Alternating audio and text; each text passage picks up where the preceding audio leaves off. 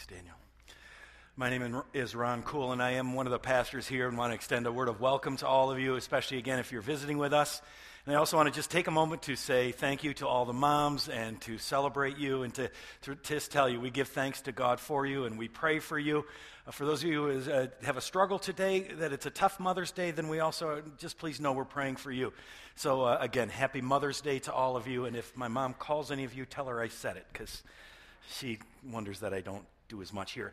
She, wants me to, but we're halfway through the story of Noah, so we got to keep going, right? We got poor Noah is in the ark on the top of the water, and we got to figure out what happens next. So that's what we're going to do. But happy Mother's Day to all of you. Hope you have a great day. We are continuing in that series that we've been doing on Genesis 1 through 11. All right, we've been calling this Beginnings, and we've been looking at it. And like I said, last week we started taking a look at the story of Noah and the ark, of the flood that came upon the earth. And we said, on the one hand, it's a cute little kid's story, right? We put up arks in our babies' nurseries and so on.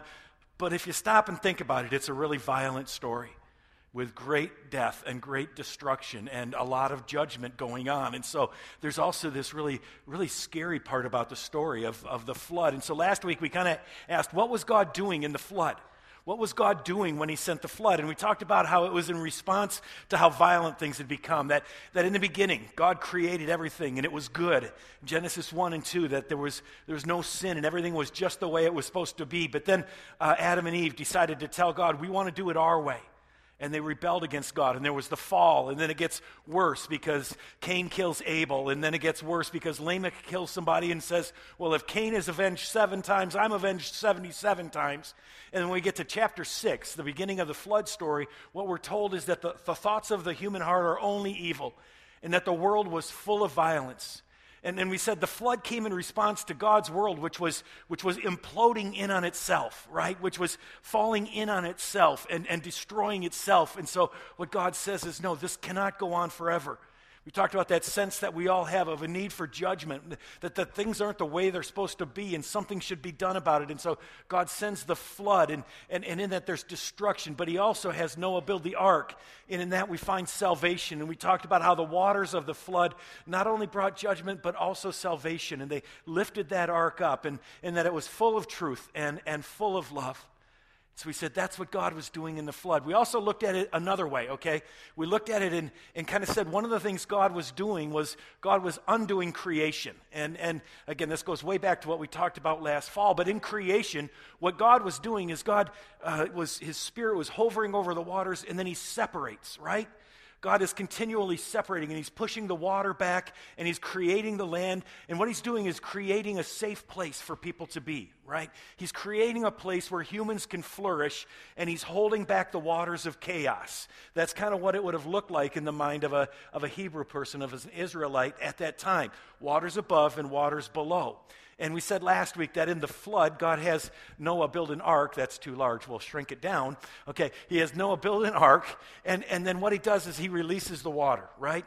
In Genesis 7, verse 11, it says that, on that day, all the springs of the great deep from the bottom, those burst forth, and the floodgates of the heaven, so those great seas, the waters below burst forth, and the floodgates of the heaven were opened, right? And so it looked, we said something like this, where everything is there, and then Noah gets lifted up, and it's chaos. And so, in a sense, we're right back to Genesis 1. Okay, I'll show you that in just a minute. But we're back to the beginning right now, because there's no land, there's nothing there. It's just the water that's covering the earth. And in Genesis 7:23, we read, only Noah was left, and those with him in the ark, okay? So that's the end of chapter 7. And I want to pick up on chapter 8 and really ask, what happens after the flood? What happens after the flood? And what we're going to see this morning, I want to talk about 3 things and then a 4th ultimate thing. But this is really, I think, where the story from last week, in some ways for me, was just a setup. And the first part of this sermon is going to be a setup for what God really wants us to see, okay? So stick with me. I'm going to give you a lot of information, but don't get too caught up in the small parts, okay? So, what happens after the flood? The first thing is, what God does is God recreates the world, okay? God recreates the world. Like I said, we're here at Genesis 1, verse 2. And what God is going to do is he's going to make everything new. In creation, God pushed the waters back. In the flood, he let the waters come in, and now God is going to push them back. Genesis 8, verse 1. But God remembered Noah God remembered Noah and all the wild animals and the livestock that were with him in the ark, and he sent a wind over the earth, and the water receded, right? And maybe you picked it up. Think about this. Think back to Genesis 1, verse 2. Look at this. What was it like at the beginning? There was water all over the place, and the Spirit of God was hovering over the waters. And the word is the exact same in 8:1 and 1:2. You could have said in 8:1, you could say, and he sent his Spirit over the earth, and the waters receded. What we have is all this water in God's Spirit, or the wind. Ruach is the Hebrew word. It's over the top of this, all right? So you got the waters above, now there's chaos. There's water everywhere. You got the ark there, okay? So 8 verse 2. Now the springs of the deep and the floodgates of the heaven had been closed. So God closes off the top. God closes off the bottom, right? We're recreating here. And again, this is about second chances. This story is all about new opportunities. And so God is going to say, he's like a director who's saying in this, take it from the top. Let's start over again, okay? So the waters receded steadily from the earth, 8 verse 3. So they go down, and the water and the ark goes down, okay? After 150 days, the ark came to rest on the mountains of Ararat, all right? So it goes down a little more, and it rests there on the mountains of Ararat, okay? So it's there. Now, at this point, you can't see any land yet, okay? At this point, Noah's still on the ark. All he can see is the water, but the ark is now resting on this mountain. So we're getting there, okay? We're getting to that place. Now, 8 verse 5. The waters continued to recede until the 10th month, and on the first day of the 10th month, the tops of the mountains became visible, all right? So this is about day 220 of Noah. By the way, he's in the ark somewhere around 370 days, altogether. It wasn't just the 40 days of rain. It was about a year, a little bit over a year. So this is about day 220, okay? And now they start to see the tops of the mountains. The tops of the mountains become visible. Look at this. Again, watch how we're recreating, because let's go back to Genesis 1, verse 9. It says this, and God said, let the water under the sky be gathered to one place, and let dry ground appear. Day 3, right? So God is making things new. God is saying, you know what? We're going to start over. We're going to take it from the top. Genesis, what God does next then or what Noah does next is he sends out a raven, and that raven just flies around. He sends out a dove, and that dove flies around and comes back, so he knows there's no place to land. And then he sends out a second dove, okay? 8 verse 11, he sends out another dove, and when that dove returned to him in the evening, there in its beak was a freshly plucked olive leaf. Okay, an olive leaf. Who cares? Then Noah knew that the water had receded from the earth. Why is it important that it was an olive leaf? What does this mean?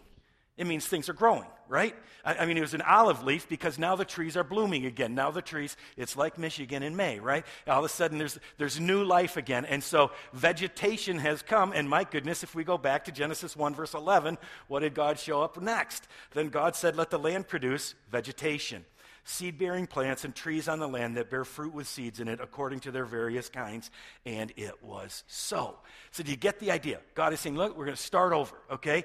You messed it up, but we're going to start over. We're going to get rid of the bad people like we talked about last week. We're going to wash everything and get rid of change the environment, and we're going to start all over, and everything is going to work really well. Okay, so now we're going to start all over. We got the plants again. We got that stuff.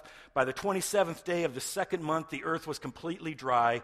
God calls Noah out of the ark. Then God said to Noah, come out of the ark, you and your wife and your sons and their wives. Bring out every kind of living creature that is with you, the birds, the animals, and all the creatures that move along the ground, so they can multiply on the earth and be fruitful and increase in number on it. So the animals come out, and God tells them they need to be fruitful and increase. Oh my goodness, let's go to day 5, Genesis 1:22.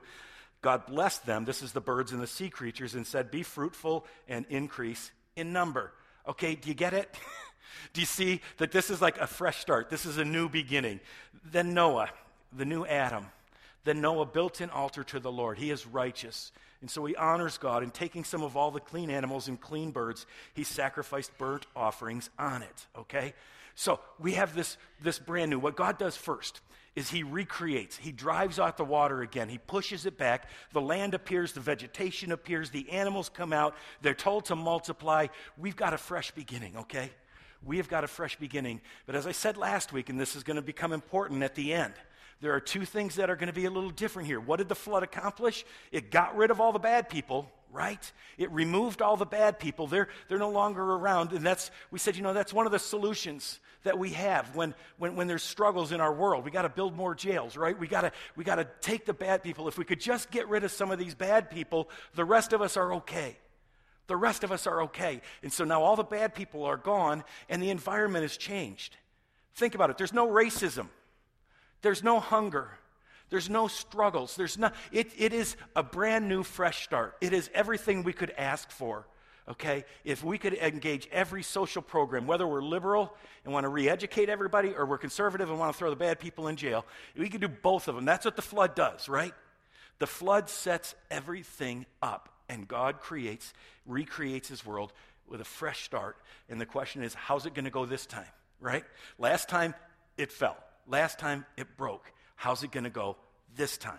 So God's not done yet. He makes things new, and then he wants to give Noah a few more gifts. And so God makes a deal, a covenant with Noah and his children in the earth. God makes a covenant with everything. It's just fascinating to watch this. First thing God does is he gives a couple of commands, okay? A couple of commands. Again, I don't want to get lost in this and spend too much time on it, but the first one he gives, again, is the same one he gave to Adam and Eve. Be fruitful and increase in number and fill the earth. He says this in 9:1 and in 9:7, and it's the same command that came in 1:26. Okay, so again, it's do that. And then interesting, okay, this is interesting because he gives him one other command, and that is he is to honor life, especially human life, but also animal life, okay? This gives us a sense of how we are to look at the animals around us, okay? Genesis 9:4-6. But you must not eat meat that has its lifeblood still in it, okay? Let me just stop there a second.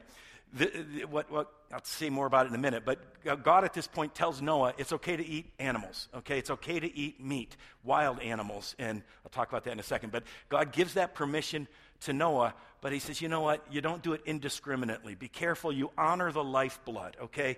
You respect it. It's not that animals are holy, but they are loved by God, and they are part of his creation. And so, yes, humans are created in God's image in a way animals aren't, but we need to, as we use animals, so to speak, not abuse animals. I mean, we have the opportunity. They are there. God gives them to us to bless us, but we are also to bless them, okay? So one of the reasons that's important to me is when we think about environmental kind of issues, as people of God, as followers of Jesus Christ, we don't make animals or nature God, okay? That's what a lot of folks do. It's God, and we don't say it's just even with us. It's exactly the same, and we don't say we can abuse it. No, we have this middle ground of saying it is not God. It is not the same as us, but it is still loved by God, and so we honor it and we respect it. So we honor life in animals, but especially in human beings. I will, hold on, let me go back. And for your lifeblood, I will surely demand an accounting. So for human lifeblood, I will surely demand an accounting. I will demand an accounting from every animal. That's just a fascinating line that I don't know what it means. So if a bear kills a human, God is going to demand an accounting from that bear. I don't know if that means there's bear purgatory or something, but somehow that bear is responsible. So any animal that takes a human life, and any human who takes a human life, is even more responsible. And from each human being, too, I will demand an accounting for the life of another human being.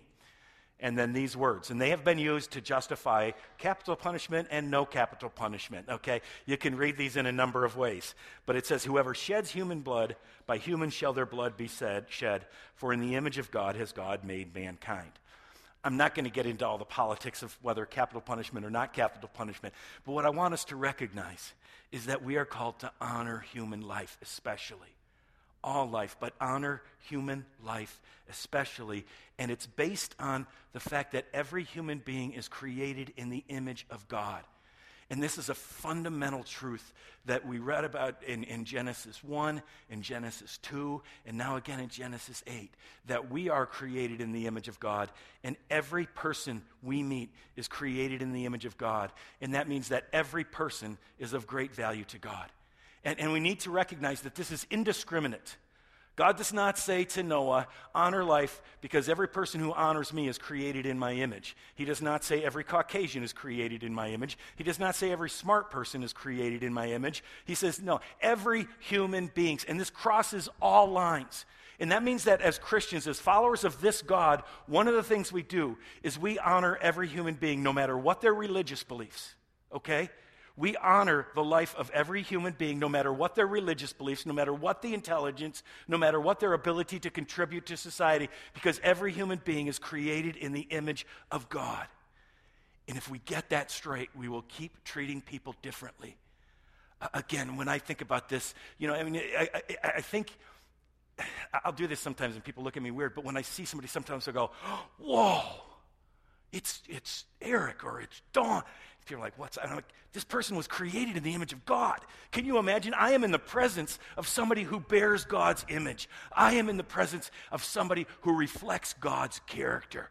And all of us should, you are sitting next to somebody who bears the image of God. Now, you might say it looks a little cracked, okay? You might kind of feel like it's not real, but that person bears the image of God. And that means we need to respect and just honor every person. Doesn't mean we don't hold people accountable and so on, but this is just fundamentally, God just says, you got to do this. And this is why we need to care about justice. And again, I'm not going to talk a lot about it, but just this is why, because everybody's created in God's image. We speak out for the unborn. We speak out for the hungry. We speak out for the homeless, because they all bear God's image. And we are responsible for the lifeblood and to do what we can to protect and honor that life. Now, interesting question here, thought here, just to plant a seed again. Here God is, okay, we're recreating, right? We've gotten rid of all the bad people. We've washed away all the environmental stuff. There's no racism, there's no sexism, there's none of those isms, all right? And so, why does God have to talk about murder? Why does God have to talk about killing? God knows. God's never surprised. He knows what's going to happen. We'll come back to that. So God gives those commands. Be fruitful and honor life. The second thing God does, and again, what I want you to see is God is giving us every opportunity here. Okay, God commands and then God provides. In this covenant, God provides food. One of the issues that some people suggest was the cause of all the violence before the flood is just a lack of food. It's possible that there just wasn't enough food or something.